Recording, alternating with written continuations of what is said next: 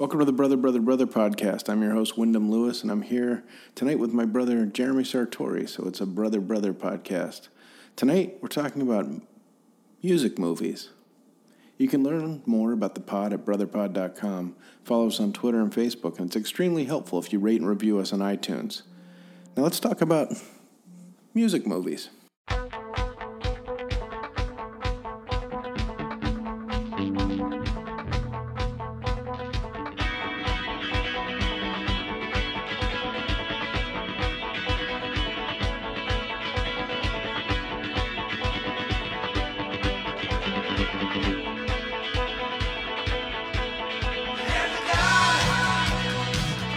Welcome to the Brother, Brother, Brother podcast. Tonight is a Brother, Brother podcast, me and Jeremy. But tonight we're looking back at some movies that we have seen and liked or disliked in the past. We're talking about, movies about music. And I guess I'm reluctant to call it the rock movie, which I probably would have called it, 15 years ago. But it's sort of, I'm going to call it music movies instead. And just to be a little bit more inclusive. But, the way I see it, there's a handful of different kinds of music movies. And, Jer, what do you think? Break it down. Yeah, I think, after talking about it a little bit, and I agree, I want to say VH1 Classic or somebody has coined the movies that rock segment. Yeah.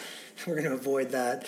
But, we look at like sort of 5 types of music movies. There's the classic concert film where you can enjoy a concert, in your living room and see one of your favorite bands completely rock out. There's the documentary, which is a favorite of ours on the Brother Pod.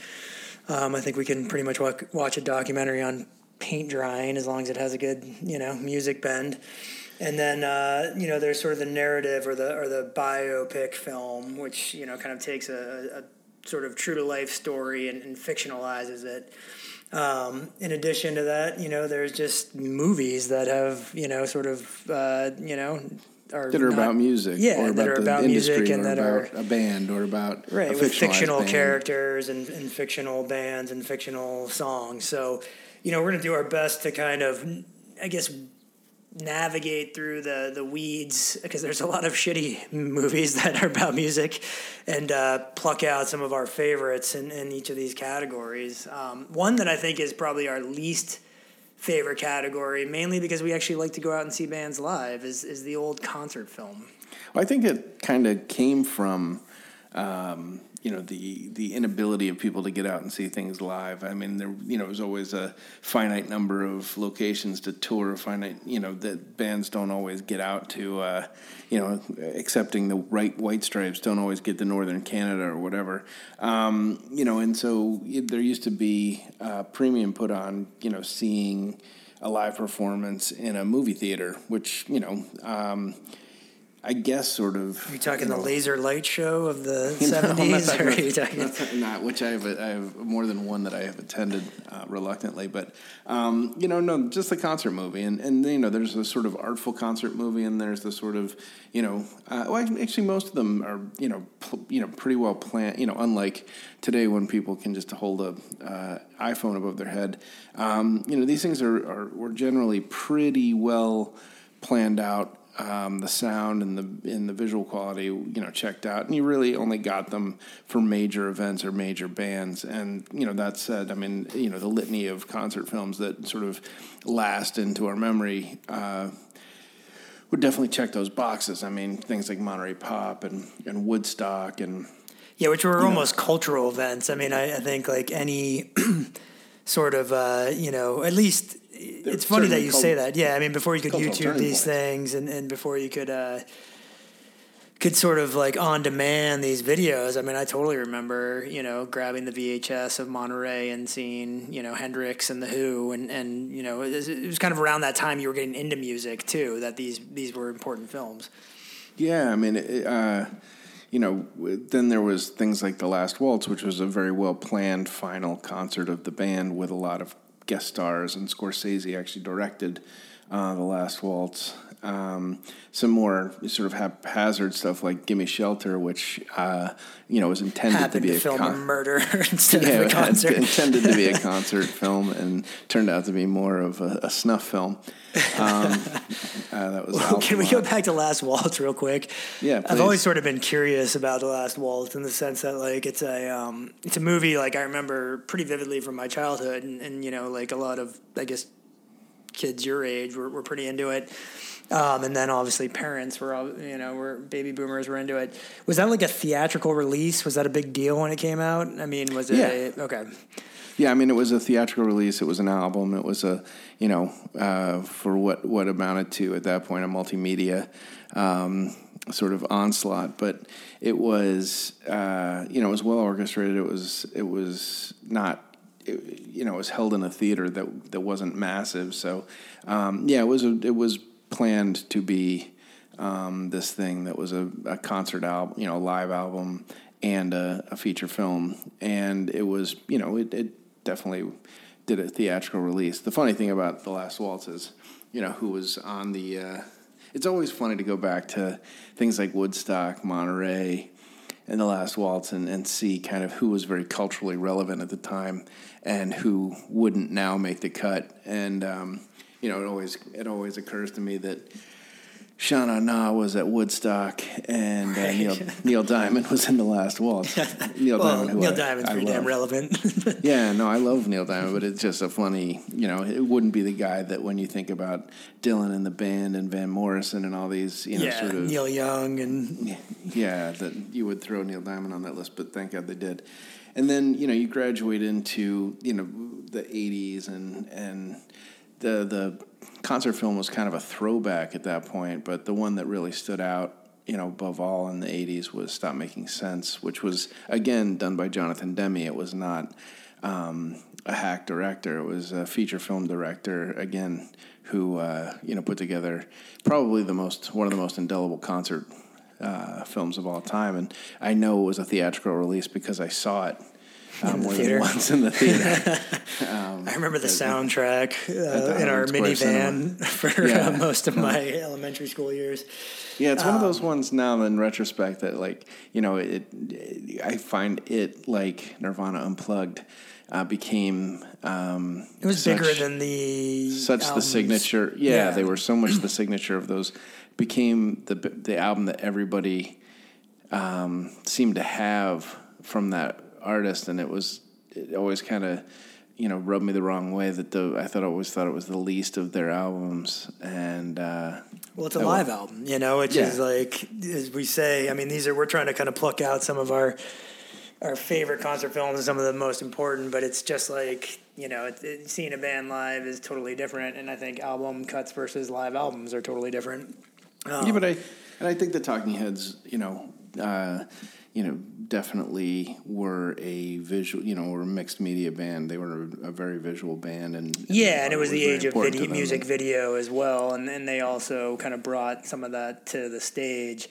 I also think too, I mean, you have a director both in Scorsese and Demme who were big music fans. I mean, when I was young and first seeing movies like Mean Streets and obviously Goodfellas and things like that. I mean, the soundtracks, those were the early days of like wanting to look up who was on that soundtrack or what Stone song that was. And I think Demme in the same way was, a Jersey boy who was, really into kind of cutting edge music and classic music and had bands like the Feelies in his movies and always had pretty rockin' soundtracks. Always had live music in his movies, which was interesting. I mean, you take a movie like Something Wild, where the Feelies are the band at the high school reunion, which is kind of a funny in joke.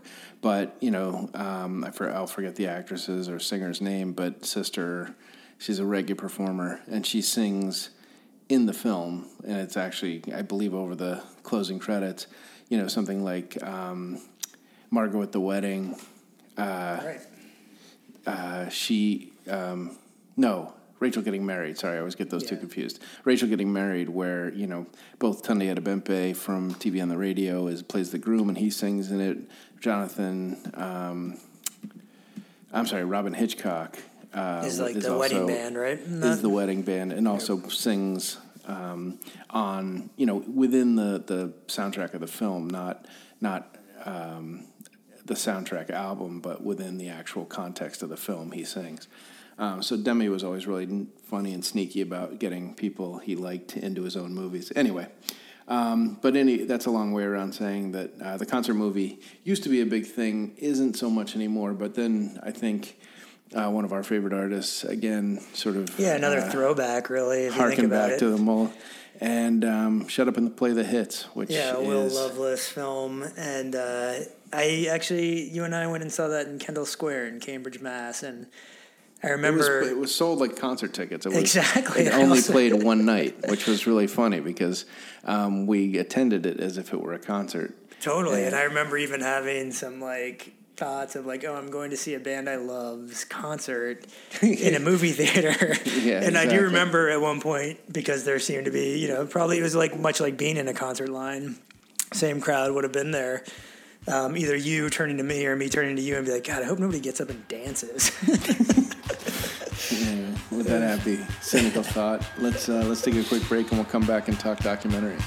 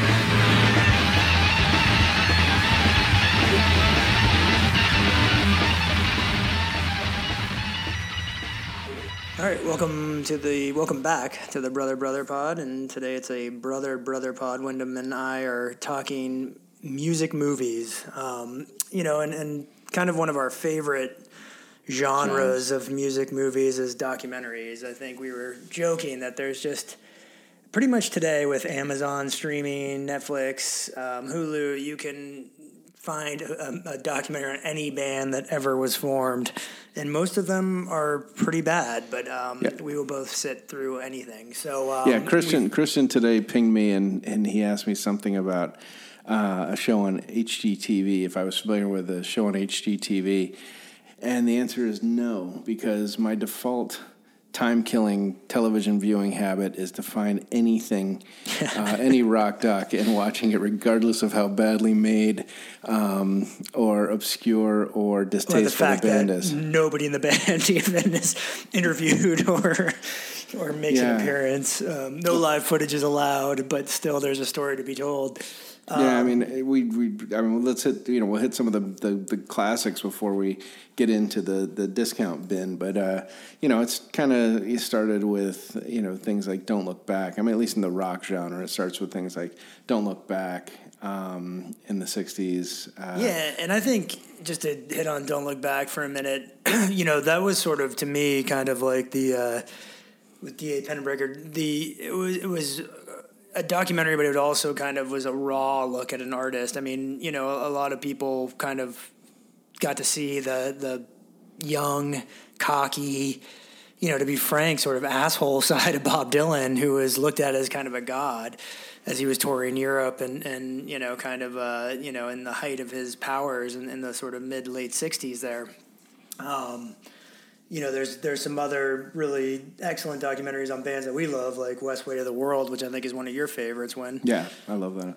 Well, Filth and the Fury, both of I think West Way to the World, I believe, is Don Letts, later a producer and member of Big Audio Dynamite, and Filth and the Fury was Julian Temple, I believe, who was making a documentary in real time about the Sex Pistols.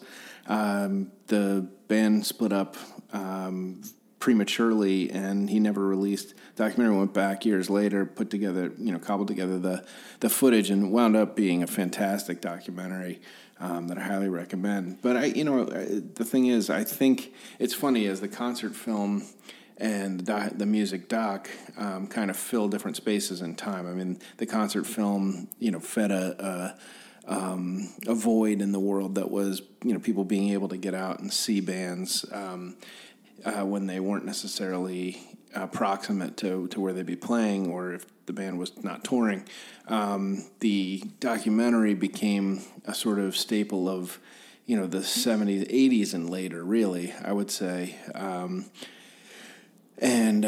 Turns out that we are, if you've got Netflix and Amazon, you pretty much have an inexhaustible pipeline to music documentaries. And I'd throw in YouTube as well, and I would highly recommend searching YouTube. But there's a lot of made for television on the American side and the British side. Well, even I think too, the best documentaries like Filth and the Fury and West Way of the World kind of bring to light things that you didn't really know. For instance, I want to say that I kind of knew everything about the Sex Pistols, considering I did a 8th grade history report on how they changed the music world. But, the reality was, after watching that documentary, I kind of gained, a whole new respect for just how amazing they were and how important they were. I think you're, we were talking about potentially doing a segment, upcoming called, 30, 40, 50, which will be our ages next year. It really does change, the lens you see these through changes so dramatically, depending on the age. I mean, when I went to see something like Decline of Western Civilization, when it was out in the theaters in the early 80s, I mean, that changed my life. It really, it made me desperately feel like I was missing out on something by growing up where I grew up. But it also, really brought this stuff to my attention. Looking back at it now through the lens that I see it now, it's really the story of some really, it's a much sadder film than it was then. Then it was, to me, to teenage me, it was aspirational, for Christ's sake. And there is some great, there's great footage, great music, great energy, all this stuff. It's a historical document, but you see somebody like Darby Crash, now, and it's a lot less appealing and a lot more fundamentally sad than it was when it hit the 16, 17-year-old you. Well, I think to your point, there was kind of, it was hard to get that stuff. That wasn't mainstream media, mainstream music, mainstream information. So, I mean, if you had a cool video store that had kind of a cult section, you could get to see Decline. I actually saw it in the theater, so it was again a movie that I saw multiple times in the movie theater.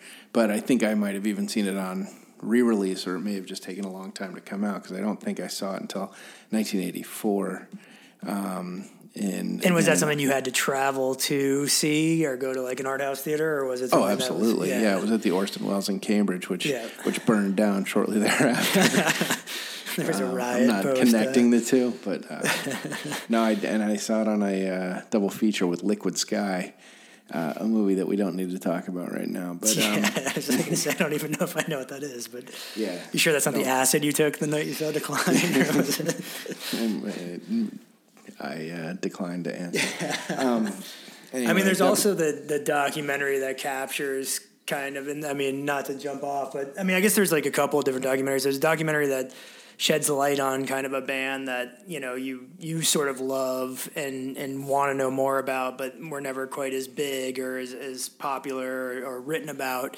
So documentaries like the Big Star documentary from Olivia Mori and out of Austin, you know, which kind of is a cult classic band. And then you have documentaries, I think, that just happen to kind of be filming in real time, you know, just a really unique experience. And one that comes to mind is I'm Trying to Break Your Heart by Sam Jones, kind of about Wilco's making of Yankee Hotel Foxtrot, where, you know, you really had a band kind of at the, I guess, I don't know. At the teetering point creatively and, yeah, you know, sort of the end of their rope mentally and you know, internally. And in its current line, you know. It's another movie that, as much as I was knocking going to see concert films and music films in the theater, that's one I saw in the theater as well, and I believe with you in Chicago. Yep. In Wilco's hometown. But, you know, again, another limited release type thing, and you know, it really kind of was, you know, just luck of the draw where Sam Jones got to, see, you know, a band creatively push the boundaries, you know, at the same time dissolve kind of a longtime band member, and then have the record label sort of hijack the album all within, you know, one documentary, which was really neat and cool to watch. Certainly, you know, it's apples and oranges, but it's not too dissimilar. I mean, it's entirely apples and oranges, but, you know, it's like the Males Brothers, you know, shooting Altamont. I mean, you show up for a concert, you witness a murder. Right. You know, in this case, you show up for the recording of an album, you witness the, you know, breaking passive point aggressive of a band. dissolve of Jay Bennett's career with Wilco. Yeah, really. But I mean, it did become a story rather than just a documentation, which is, you know, those are the best kind of documentaries. And again, you know, there's a lot of made-for-TV stuff that we've all seen. I was a behind the music addict and a classic albums addict, and you know, anything that could possibly give me deeper insight. I mean, I have watched Styx behind the music more times than I want to admit, you know, because I will watch it. Yeah, I mean, and again, this addiction of mine and of music documentaries does definitely bleed into the places I wish it didn't. But I will watch a documentary about bands I can't stand. I mean, I've watched, you know, I watched What a Long Strange Trip, which is a fantastic documentary that came out last year on the Dead. I've seen Rush's 40-year anniversary documentary, which is very good. I've seen the Eagles 4-hour doc, which is fantastic. I mean, and the Eagles as a band, I've claimed to hate most of my, you know, adult life and teen life and, you know, whatever. And that documentary actually made me realize, like, maybe I do kind of like the Eagles. Yeah. Or maybe I'm just 41. That was sort of the Merlot of music docs. It was the Eagles are to that 4-hour experience what Merlot was to Sideways, where like, you know, everybody just knew they hated it or knew that they weren't supposed to have it, and then it was like, yeah, this is a little bit better than Merlot's I thought. back, yeah. But anyway, you know, there's also the Labor of Love doc, which, you know, I think, you know, like a lot of things, you know, podcasts and other ventures, which are a lot of times begun and never finished. In this case, there's some pretty substantial versions of this, which are low budget, what would seem to be minimal interest kinds of artists, like Daniel Johnson with The Devil and Daniel Johnson, or the Dandies and Brian Jonestown Massacre with Dig, which is a fantastic film. Yeah, I mean, I think both too. Again, you know, obviously they're there doesn't have to be, for you or I, but for the most part, both those films really capture interesting subject matters where Daniel Johnston, in Austin, Texas, sort of eccentric musician who really suffers from mental illness and kind of became the sort of, creme de la creme of indie rock in the late 90s, early 2000s. Yeah, he was very briefly the toast of New York and LA and, played with Sonic Youth and other bands, and I think covered by Yo La Tengo, and I don't think he was exploited necessarily, but you realize that this guy had some serious problems that people were unaware of, and it was a less benign Tommy Wiseau moment that's happening right now with the Disaster Artist, where people are intrigued by this curiosity of a human being. And Daniel Johnston's case, I found it a little bit more invasive and a little bit more nefarious. I'm not saying the intention was nefarious, but it felt strange watching this guy really come famously, Kurt Cobain sporting the "Hi, how are you?" T-shirt, right, which is on Daniel Rolling Johnston. Stone cover. Yep. And it, actually absolutely coming unwound. And I think I like that documentary more than you, having lived in Austin and seen you lived Daniel in Austin Johnston when he was around. Yep, quite a bit. But Dig is one I think that we both love and is just pure insanity with Anton Newcomb and the Dandy Warhols sort of, battling, which again almost seems exploitive to some degree. You always feel like the Warhols are in on the joke a little bit. And as Brian Jonestown Massacre, comes unwound, but both bands were, hugely hyped and, hugely pushed by the... as much as I always refer to the Dandy Warhols as the band I hate to love because, I like some of their songs, but I can't imagine, I can't imagine that the glory of having their photo taken didn't supersede everything when it came to the decision making behind. Dig is going to not help you not hate the personalities in the Dandy Warhols, but they do have some great songs. Oh yeah. And on the flip side, it might, I remember having Brian Jonestown albums and not knowing kind of the full force behind that band, and Newcomb is absolutely nuts. Mm-hmm. And, very self-destructive, but it's a great documentary and kind of mirrors that, being able to capture things unwind and having cameras on at the right time. Yeah. Well, I just want to name check a few. I mean, I don't want to go into listing, but I want to name check a few because I think two trends that are happening right now that I think are important and exciting are that, there's renewed interest and money and talent that's being dedicated to the rock documentary. I think we saw it in the last few years with things like Sound City, Soundbreaking on PBS, which was a fantastic 8-part documentary on the history of music production, or rock music production, essentially. Some good theatrical features like The Wrecking Crew and 20 Feet from Stardom. And, then also HBO put a lot of money into the Defiant Ones, albeit, the last 3-5% of it was an infomercial, which was a little bit irritating, but I thought that was a fantastic documentary. Yeah, and we did a lot of fun. Yeah, it was a lot of fun to watch, and it was, I think it's proof positive what excellence can be had if you put a great director, an interesting subject matter, and some resources together to document what I think is an important story. So I think that was a lot of fun. The other trend, of course, being major directors going back, and some of them were the same ones, but going back into the music film kind of genre. Of course, Scorsese going back and doing Shine a Light and the George Harrison documentary for HBO. Bogdanovich doing the Tom Petty documentary, which is particularly good to have now, which is very thorough and really excellent. 8 Days a Week by Ron Howard, which was done, I think, a year, maybe two ago.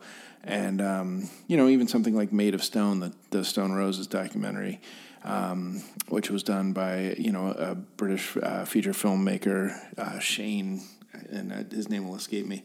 But, that kind of... it's a kind of feature filmmaking, slash documentary film making that makes you feel like you're watching a movie, at the same time, you're getting to your fix of trivial information about rock musicians, which is the kind of thing that I compile and then start a podcast about with my brothers. So anyway, you want to take a quick break and come back and talk about some other more narrative films? Let's do it. All right.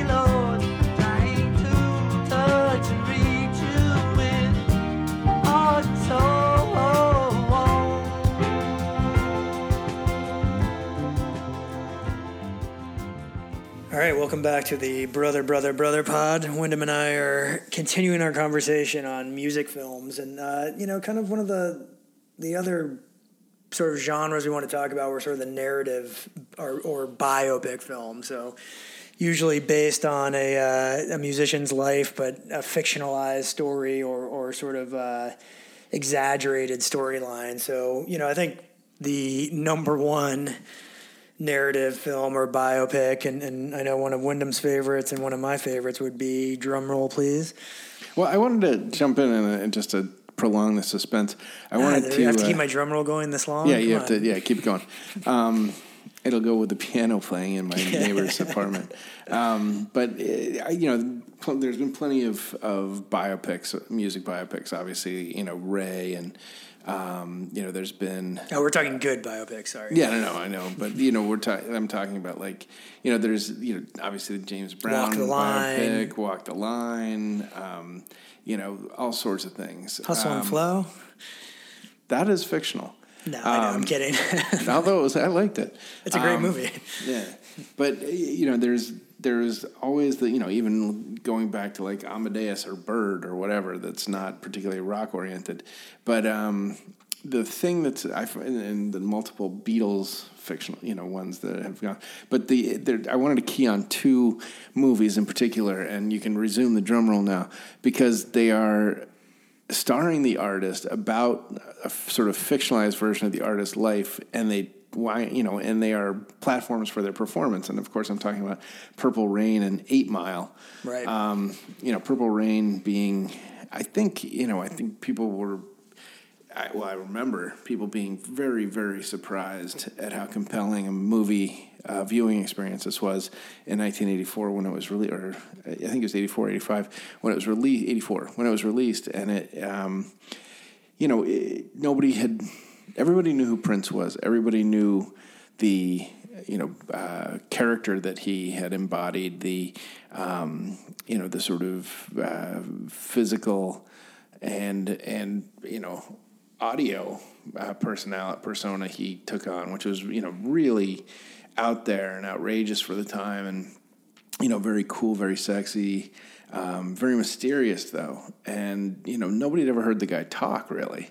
And so when Purple Rain came out and he starred in it, and you were able to kind of see this guy's a lot less from outer space than you thought he'd be, there was something really compelling about that, and you wanted to know more about this personality. And in fact, only in retrospect can you look back and sort of reconcile the two things that you had. One was the sort of fantastical version of what this, we thought he lived in a sex cave somewhere.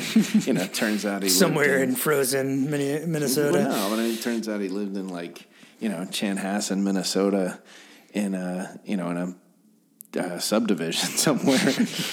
He's not as insane and weird, but he was sexy.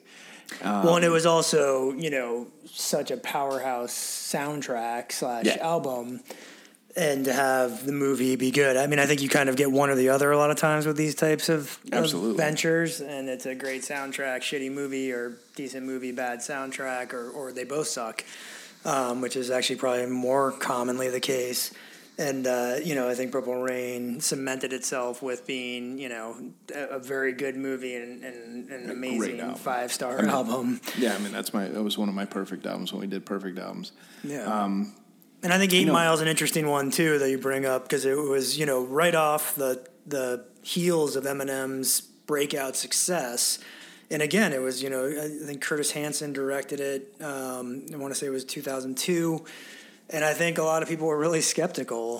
You had, Eminem obviously starring as a struggling rapper in 8 Mile, the border of Detroit. The 8 Mile is the sort of the mile roads are the rate. They're beltways around the city. Yeah, and 8 Mile will be the one that's on the 8th mile, but it's it's part of Detroit, and it's it was.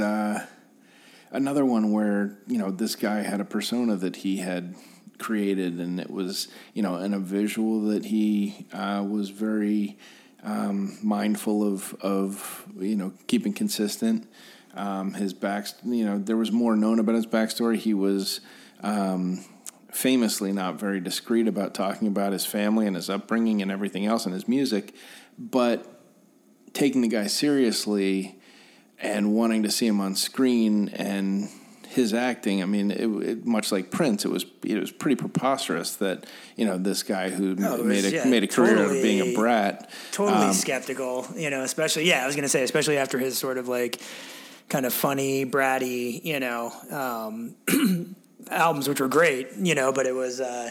But he turned out to be a really compelling presence, and I think that's the thing is both times there was this real skepticism about can this person carry a movie, and in both cases they were very well acquitted, and in both cases the soundtracks were fantastic. But I think 8 Mile won an Oscar for Lose This, right?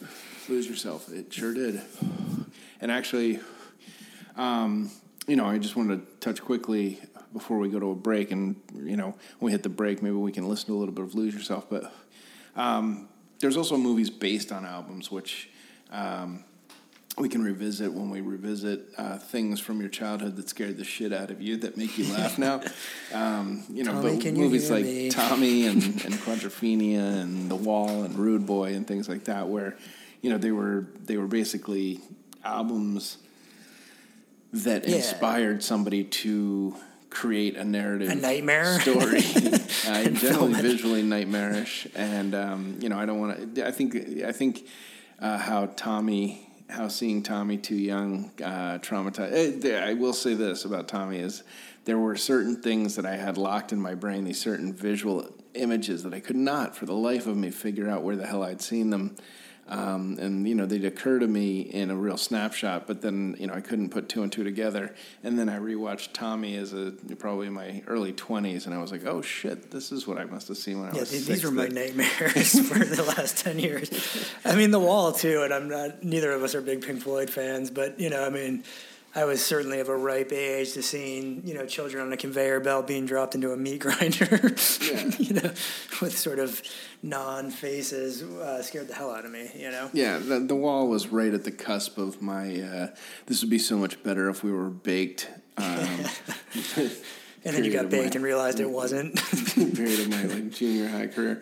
But yeah, it was, they're both pretty weird, bad movies, but they're both kind of great in their own way. Anymore. I mean, the kind of, not to dwell on this, we won't go too far into we won't get too stoned here and go too far into the laser light show, but you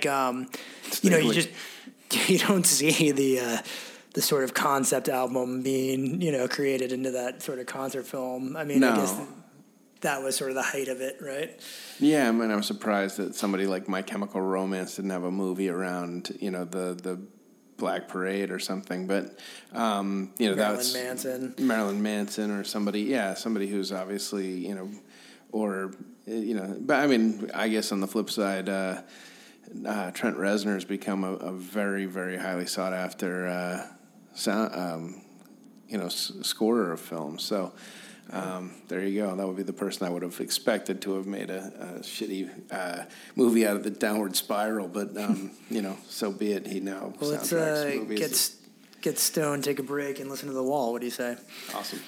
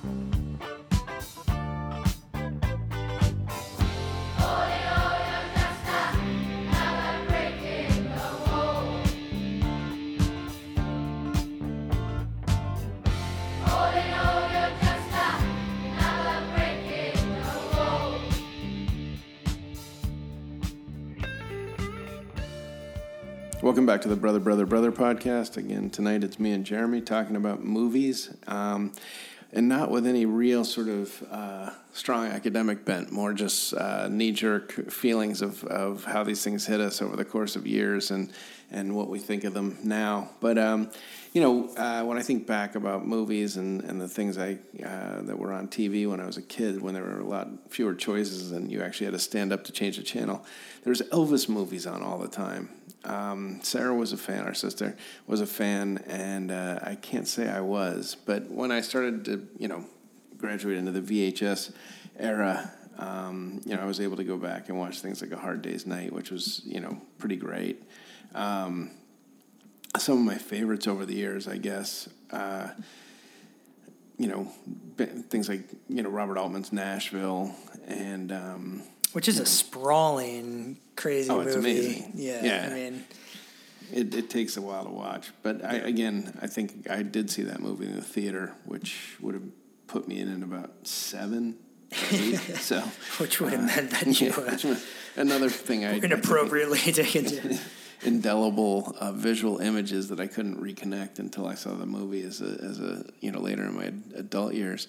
But I don't know. Suburbia was one that always hit me, and I think it was one because I was, and I don't know if that many people know Suburbia. Maybe I do.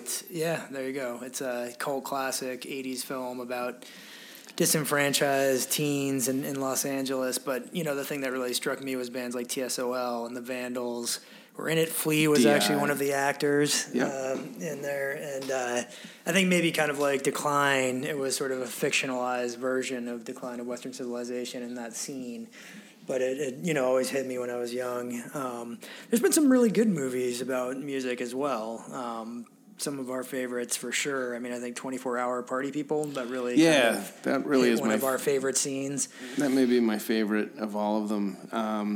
It had a lot of my favorite scenes, but also, I think the backstory of seeing it was pretty funny as well. So I won't go too deep into it, but I did take 11 people from a halfway house at a rehab center to see 24-Hour Party People. It was a field trip to 24-Hour Party.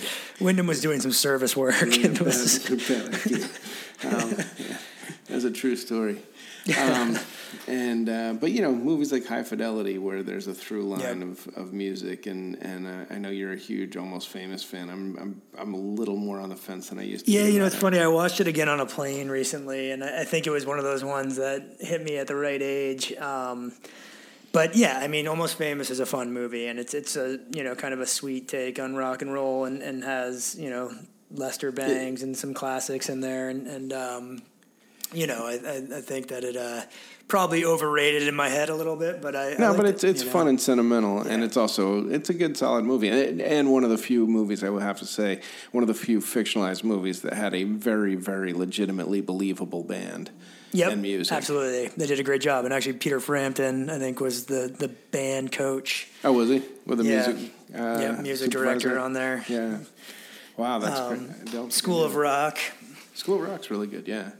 And then, again, ones that are more fondly remembered than they should be, I would put Singles in there. Not a very good movie. Yeah, and that goes to kind of like good soundtrack, not good movie, by the same director. Note, Cameron Crowe is Almost Famous. Part of the Seattle trilogy. Yep.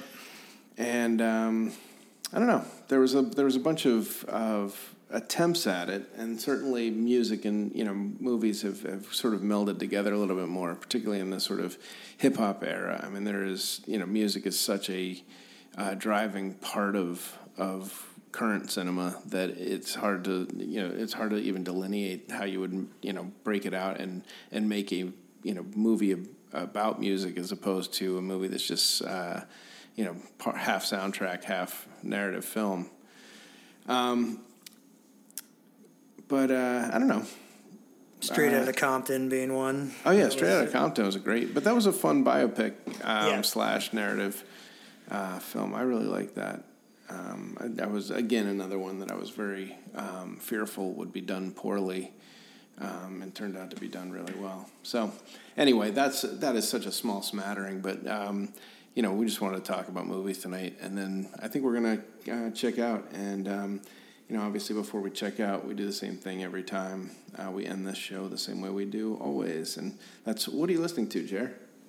So I have just been kind of sucked into the absolute current. And, if any of our fans are as big of football fans as we are, it was obviously playoff weekend. So I watched all the NFL games this weekend, or not all of them. I got to see as much as I could, and I've been kind of obsessed with. I'm a big fan of the Ringer podcast, and the NFL show with Mike Lombardi is one of my favorites, or GM Corner, I believe it's called, and so I was excited to hear those guys recap, and then also I'm a big fan of the Bill Simmons podcast, and so.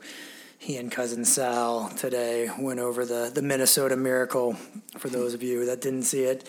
And, Blake Bortles coming to New England, our hometown team win. So I've nothing too exciting, but, I've been kind of reliving the magic of the weekend through podcasts. Nice.